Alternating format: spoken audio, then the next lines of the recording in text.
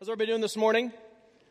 Awesome, great to have you. Hey, I hope you grabbed, this is our bulletin for this morning. Hope you grabbed this on your way in. If not, the ushers have more in the back. It just gives it an area to make notes, take notes if you so chose. And also, there are some ground rules that we're going to get to a little bit later in the sermon. But we are wrapping up Fight Club. This is our fourth week now. Bill got us kicked off and really established these kind of rules of engagement. So take a look at those, please. And then we had Mike speak about Christianity and Islam and the dynamic there. And then last week, don't know if you were here, but if you missed it, Adam Barnett, new pastor that we've hired on recently, great guy, awesome, loves Jesus. He spoke about racism. And so if you missed any of those, I would say go out onto our website, rcctulsa.org, and you can listen to those if you missed any of them. That was a real ministry to me, and so I just wanted to throw that out there to you. So this morning, I conclude this Fight Club series on the topic of human sexuality. I better get that right, shouldn't I? Human sexuality. And here's the thing, it's such a broad topic, is it not? It's such a broad topic. So I ask for your grace this morning, the fact that we only have about 25 minutes in which to really dive into this very, very broad topic. As a way to get started this morning, I just wanted to share a little bit about myself. I'm from Tulsa. My parents are from Tulsa. I was born at St. Francis Hospital, Pink Hospital. My wife, she's from Tulsa. Her parents are from Tulsa. They're very plugged into this body. And so just kind of a rich understanding of what it is to look like in living in Tulsa, Oklahoma.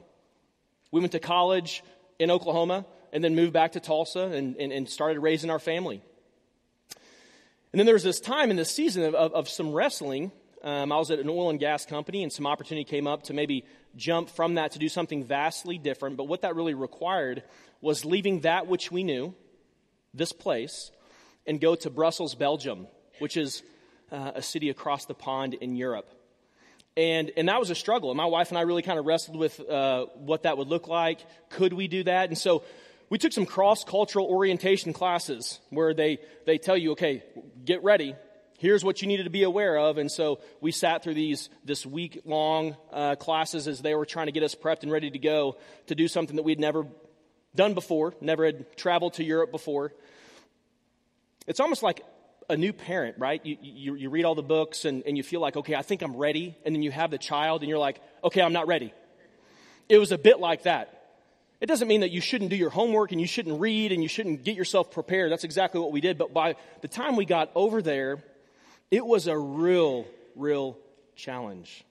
Like a new parent where you cry yourself to sleep sometimes thinking, can I do this?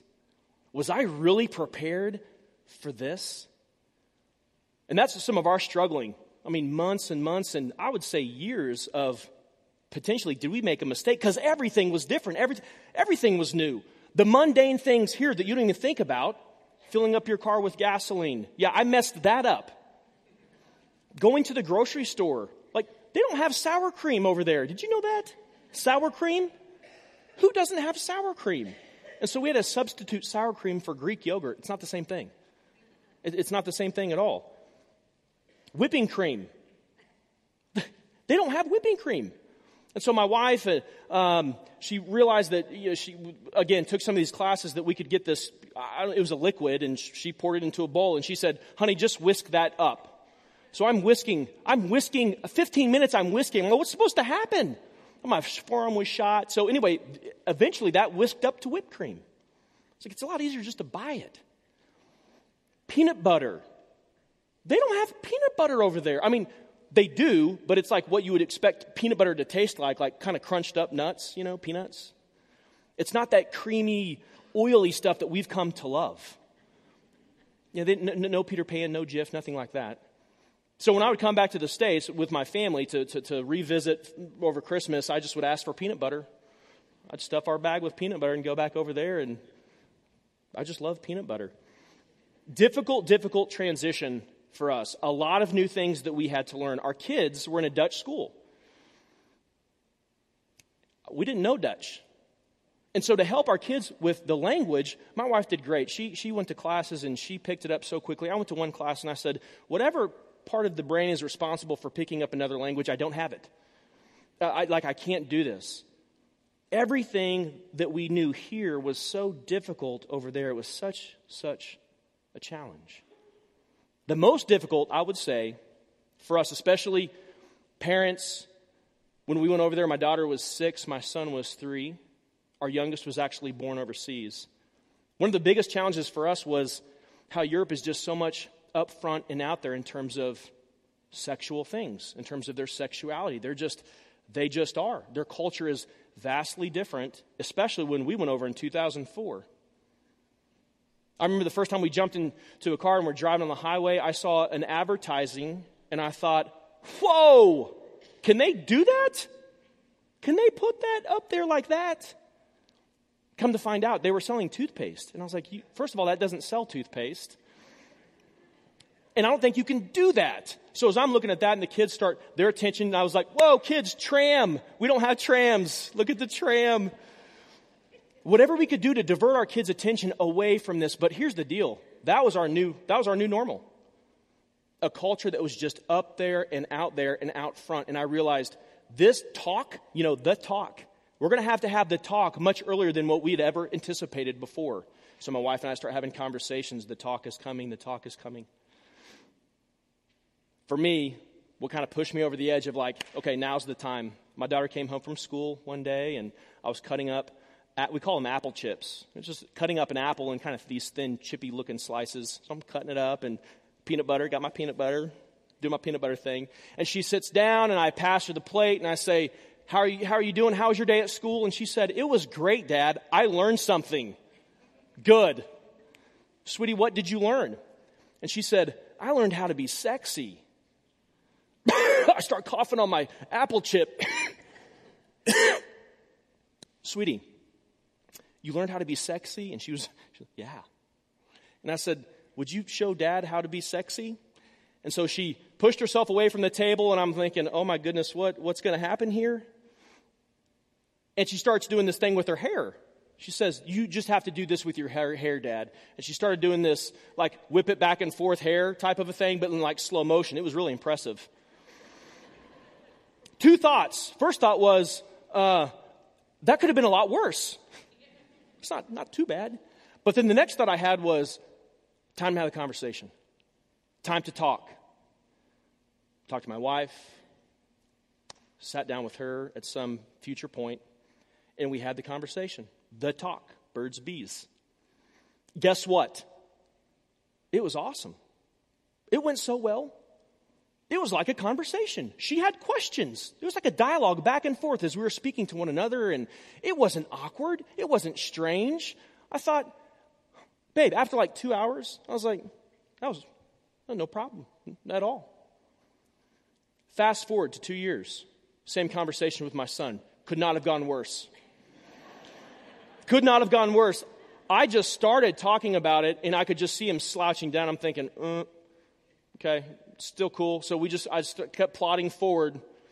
The further I got into the talk, the more he just kind of just inched backward. And by the end of it, his head was buried in the pillow.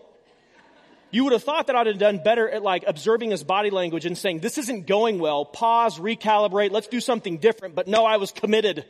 We're going to have this conversation. We're going to get it over with, and it's going to be done. You're going to learn all about it today, right now. At the end, I said, son, do you have any questions? He was quiet the entire time, and he said, just please, Dad, tell me I never, ever, ever have to do that, ever, never. I said, well, maybe when you're 30 and you're married, but we can have that conversation much later, son. If you're a young parent, let me just encourage you by doing it completely wrong, is that our kids are different. Approach should be different. And oh, by the way, it is not a one-time conversation, one and done. One talk. It's not like I had the talk, it's done, they're good to go, they know what they're supposed to do. It's a dialogue. And let me say this too, the dialogue should start happening now. It's never too early. And it's certainly never too late. So if you think, well, I got a middle school kid, they probably got it figured out, jump into that conversation. Because here's the deal. The culture very much is dominating what it is that they see in terms of sexuality. It's all over the place.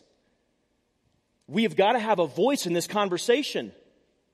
As parents, And here's the deal. As a church, we want to partner with you in that. Please don't look at us as an outsource.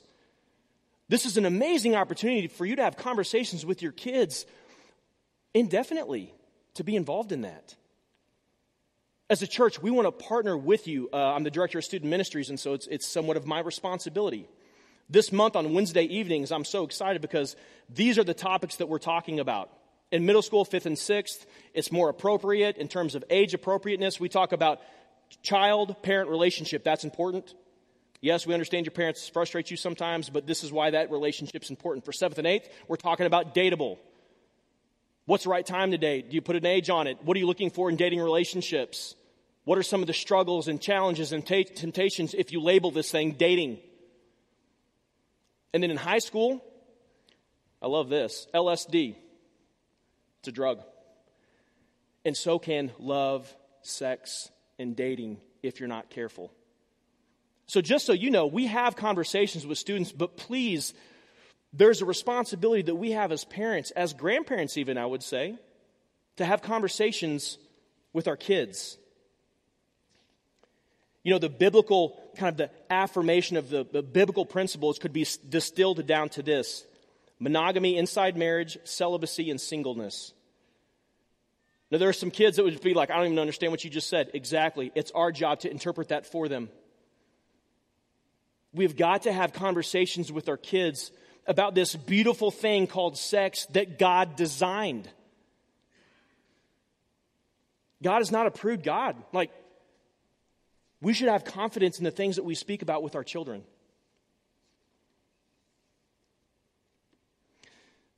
These students over here, this is kind of my posse that I get to hang with. I'm so excited.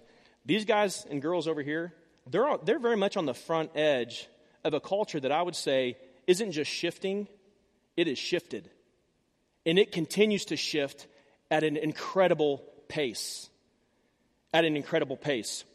So for some of us, me included, some of the things I'm like, oh my gosh, that's almost disheartening.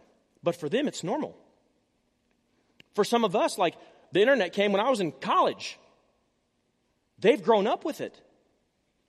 There are just certain challenges that we see that they don't see because they're in it. It's their normal. Just as an example of how much things have changed, gender identity used to be a pretty simple thing, right? Biology, doesn't that explain it? Well, maybe it used to, not so much anymore. Biology is really more about self-identification now. In fact, students educate me all the time on these new terms, pangender, gender neutral. I didn't know what that was. Things have shifted, my friends. It is more complicated now than it used to be, and we have to understand that. We have to be students of the culture so that we know what our kids are dealing with and what they're grappling with and how we can speak truth into that. There's an openness now that there wasn't before in terms of exploring one's sexuality based on how one feels. You know, there's clothing designers, too, that have these unisex or sex-free gender-like clothing. They're not boy, not girl. It's for people. We didn't have that back in the day.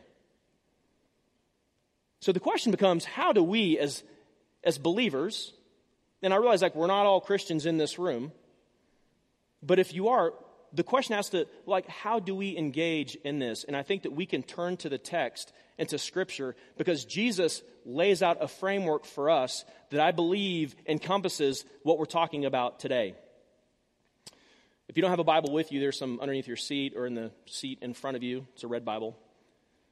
I believe it's on page 1680, but it's John 17, verses 13 through 19. Jesus is speaking to a group of disciples, his friends, the people that had been walking with Jesus for 3 years of his life. And they have observed Jesus in the way he challenged the status quo, in the way that he challenged cultural norms. And this is just prior to him being arrested. And he prays a prayer for them on their behalf. He's praying for his friends. Because he realizes, I'm not going to be here much longer, God. And they very much need you. And this is an excerpt of a prayer that he prayed for those people who were following him. I'm coming to you now, but I say these things while I'm still in the world, so that they may have the full measure of my joy within them. I've given them your word, and the world has hated them because they are not of the world, just as I am not of the world. I do not ask that you take them out of the world, but keep them from the evil one. They are not of the world, just as I am not of the world. Sanctify them in truth. Your word is truth. As you sent me into the world, so I have sent them into the world. And for their sake, I consecrate myself, that they may also be sanctified in truth. Now, how many of you, when you've read this, those that have grown up in church, can kind of distill this down to the whole idea of like, in but not of? Familiar? In the world but not of the world? That's kind of how I came to understand it as well. Just kind of sum it up, in the world but not of the world. But when I was younger, in the world, it's almost suggesting to me that, well, this is it. We're in this place, but we can't be of this place. And if we're in this place and we can't change our condition, then we might as well insulate ourselves from this thing called the world that we're not really supposed to be a part of. So we're in it, but we're not of it. So let's insulate ourselves and let's withdraw and let's have a powwow because the world hates us. So you know what? We'll just hate them back. And so our response then is to withdraw ourselves from this people group that are not like us, that don't think like us, that hate us. We might be in it, but let's not be of it. Now, very clearly, Jesus is saying, absolutely, you be different. You'd better be different. He says it 4 different times. Not of the world, not of the world, not of the world, not of the world. He's trying to make a point here. We're not supposed to be of the world. We are supposed to be different. But look at his next statement. As God sent me into the world, so I am sending you. You, my friends, me, we are a sent people. We need to get off the couch and go be a sent people. As God sent me, so I am sending you into that place, outside of these walls. But be different. Be different. And you are a sent people. So this idea of in the world but not of the world, let's reframe that right now. If you have the little notepad, let's write this down. Instead of saying in the world but not of the world, let's say this. Not of the world, but sent into the world. We are called to be different so that we can make a difference. We are called to be different so that we can actually make a difference in the world that Jesus is saying you are sent into. As I was sent, so shall you be. Here's the problem. And I'll be the first one to admit, there's a lot of times, my friends, that my world doesn't look much different than theirs. Do you feel that too sometimes?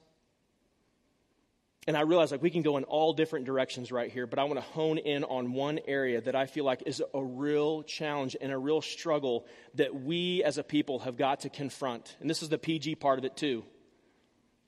Listen to some of these statistics. 12% of all websites, 35% of internet downloads are pornographic in nature.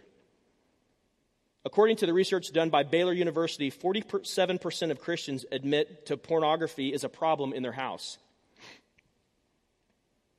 53% of men belonging to the Christian group Promise Keepers, which is an awesome organization, no doubt about it, they've admitted to viewing pornography once a week. There's some other statistics out of Covenant Eyes. I'm sure some of you have heard of Covenant Eyes. It's a monitoring software, online monitoring software that is a great tool. They say that more than half of boys and nearly a third of girls view their first pornographic image before they turn the age of 13.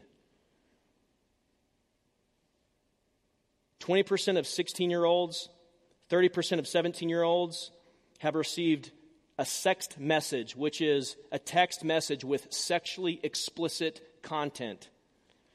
It's nothing new to this group over here. They know all about this.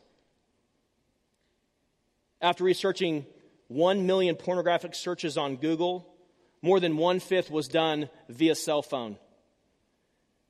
Complete anonymity here, friends. This can go anywhere with me. And as parents, we better be vigilant with this thing in our young people. They need us. This responsibility is too great to bear on their own. About 68% of young men and roughly 18% of women have viewed porn at least once every week.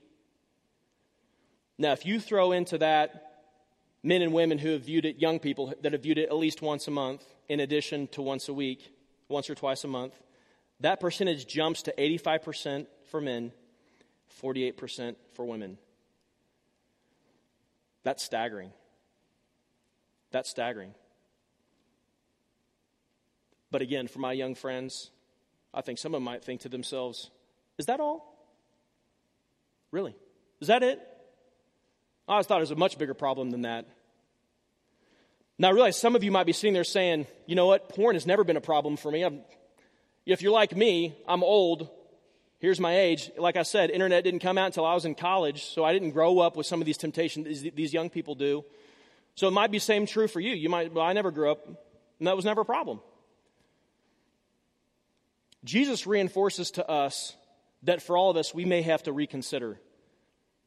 Because adultery is a real problem. It's been a problem for a long time. And Jesus helped remind the people of his day that adultery is more than just a physical act. Matthew 5:27-28 says this. This is Jesus speaking. He says, hey, you've heard it said, hey, adultery is a bad thing. You shouldn't do it. But I tell you that anyone who looks on a woman lustfully has already committed adultery with her in his heart. This is a stark reminder. Adultery can happen if you're married or if you're not married, and it does not have to be a physical act. You can simply look at somebody lustfully and you have committed adultery, and it should not be. It should not be. Whether you look at somebody at school, whether you look at somebody in the office, somebody at the gym, and you look at them in an adulterous way with lust, Jesus reminds us that we are all susceptible. We are all susceptible. He reminded the people back then, and he's reminding us today that if you think about those things, we are an adulterous people. So my friends, being reminded of this, we have got to be super vigilant. Super vigilant. We must be different to make a difference. So, Jesus does offer us a pretty radical solution, okay? Something for us, if you've struggled with this and you're like, I don't want that in my life, but it's something that you struggle with and you've been in this place, Jesus offers us a solution. And I got to tell you, like I said, it's radical, but it's effective. The very next verse, Matthew 5:29 says this. If your right eye causes you to stumble, gouge out your eye. Get rid of it. How's that for effective? You can't see anything. Gouge out your eye. Get rid of it. For it is better for you to lose one part of your body than for your whole body to be thrown into hell. Let's close in prayer. I'm kidding. Thankfully for us, this is figurative language, or we'd all be messed up. Thankfully, this is figurative language, but it is strong language, is it not? Jesus is using strong imagery to try to get your attention, to get my attention, that we must be strongly looking for a way to root this stuff out of our world, out of our life. Be extreme. Whatever it takes, do it. Whatever means necessary, do it. Tracking software, install it. Covenant Eyes, put it on your phone, put it on your computer, put it on your office computer. Be extra vigilant. Accountability, pray for it. Get it. Offer something to somebody. We can't do this walk on our own. We got to have people that are partnered with us that we can trust, that'll be praying for us. We're not meant to do this thing in isolation, friends. Gym membership, you might have to cancel that sucker. Or maybe you have to transfer it to somewhere else. Or maybe you just get a little DVD and put it in your living room and do your crunches and all the exercises up there. For real. Extra vigilant. You know, Billy Graham, the great Billy Graham, Reverend Billy Graham, he'd have all these like prayer vigils and he'd travel all over the U.S. You know what Billy Graham would do? He probably had his people do this, but he'd call up a hotel. Yeah, I'm Billy Graham. I'm going to come and I'm going to stay there for a few nights. Here's the deal. If there's a TV in the room, I don't want it in there when I arrive. Rip it out. Get rid of it. Well, Billy Graham, we can't do that. Then I'll stay somewhere else that can. That's crazy. No, it's vigilant. He knew that he had to be different in order for him to make a difference. My son's a big sports guy. So last year my wife got him, it was the greatest thing ever. She got him a subscription to Sports Illustrated, right? It's great. He didn't really like reading, but he'll read Sports Illustrated magazine. You know what the first thing I thought of? Swimsuit issue. I thought, that swimsuit issue is going to come to my house. It's going to be here. Then I forgot all about it, right? And I just go about my business. And then months later, I go to the, what do you call that? Mailbox, thank you. Go to the mailbox, open it up. Ah! Game on, right? The game is on. And I take that and I'm like, I'm just going to recycle you right now. I kind of hold it like it's, I don't know, like it's alive. I'm going to the recycle bin to just dispose of it immediately. And I thought to myself, well, my wife was looking for a new suit. In some ways, I could really honor her by finding her something that she would love. No. And then I start having that, you ever feel like you're crazy sometimes, like you're talking to yourself? Yes, no, yeah, just one peek, no. Friends, and it's not always successful for me, but in that moment, I lifted up that lid and I slammed that sucker down. Thank you. Thank you. But like I said, it doesn't always end that way, unfortunately. But in order for us to make a difference, we very much have to be different. Whatever extreme measure that we need to take, let's take that. My challenge for you this morning, and oh, by the way, the challenge that I have for myself as well, is that you would prayerfully consider what dramatic change will you allow God to make in your heart? Because here's the thing, I am not talking about behavior modification. Like, I'm not saying, try harder. Try harder doesn't work, does it? I'm so tired of trying harder because I fail. I might do good for a week. We invite God through His Spirit into our world, into our heart, to transform us from the inside. That's what we do. We give Him unfettered access into our world and into our heart. That's where lasting change is very much possible. And maybe this morning you're here and you don't have a relationship with Jesus and you're tired of making the same mistakes over and over and over again, and behavior modification isn't working for you either. Jesus very much wants to have a personal relationship with you. And you don't have to try, right? He does all the work. He did all the work.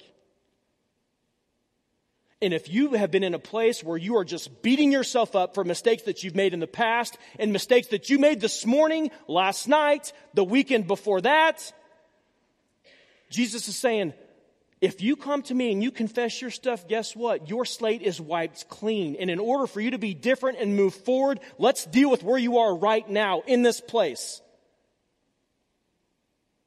So if there are some things that you need to go to the Lord with and you need to confess some stuff, brothers and sisters, let's do it.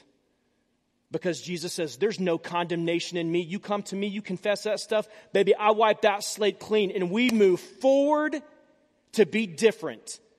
And I hold none of that stuff against you that you've done in the past. None of it. None of it. None of it. Let me close our time in prayer. And the band is going to lead us in one more song. And I pray that the song would just be kind of a charge for us, a reminder for us that we are not slaves to sin, baby. We are free. We are a free people. And we can go from this place in confidence that, man, there's no condemnation in Jesus. And for some of us, in order to be different today, we need to deal with some stuff back then. But we can be different today so that when we go out into the world, we can make a difference. Let's pray. Heavenly Father, we thank you so much for this morning that we can gather in a place and have the confidence that you meet us here. And God, it's not just even in this church, God, that you meet us and you administer to our hearts. God, I pray for my brothers and my sisters here that we would give you unfettered access to our heart. Lord, that there's no condemnation in you. That whatever we've done in the past, God, you have taken care of. You have forgiven us. You give us the capacity to be different people so that in this world we can make a difference. We love you, Father. We ask all these things in the powerful and the life-giving name of Jesus. Amen.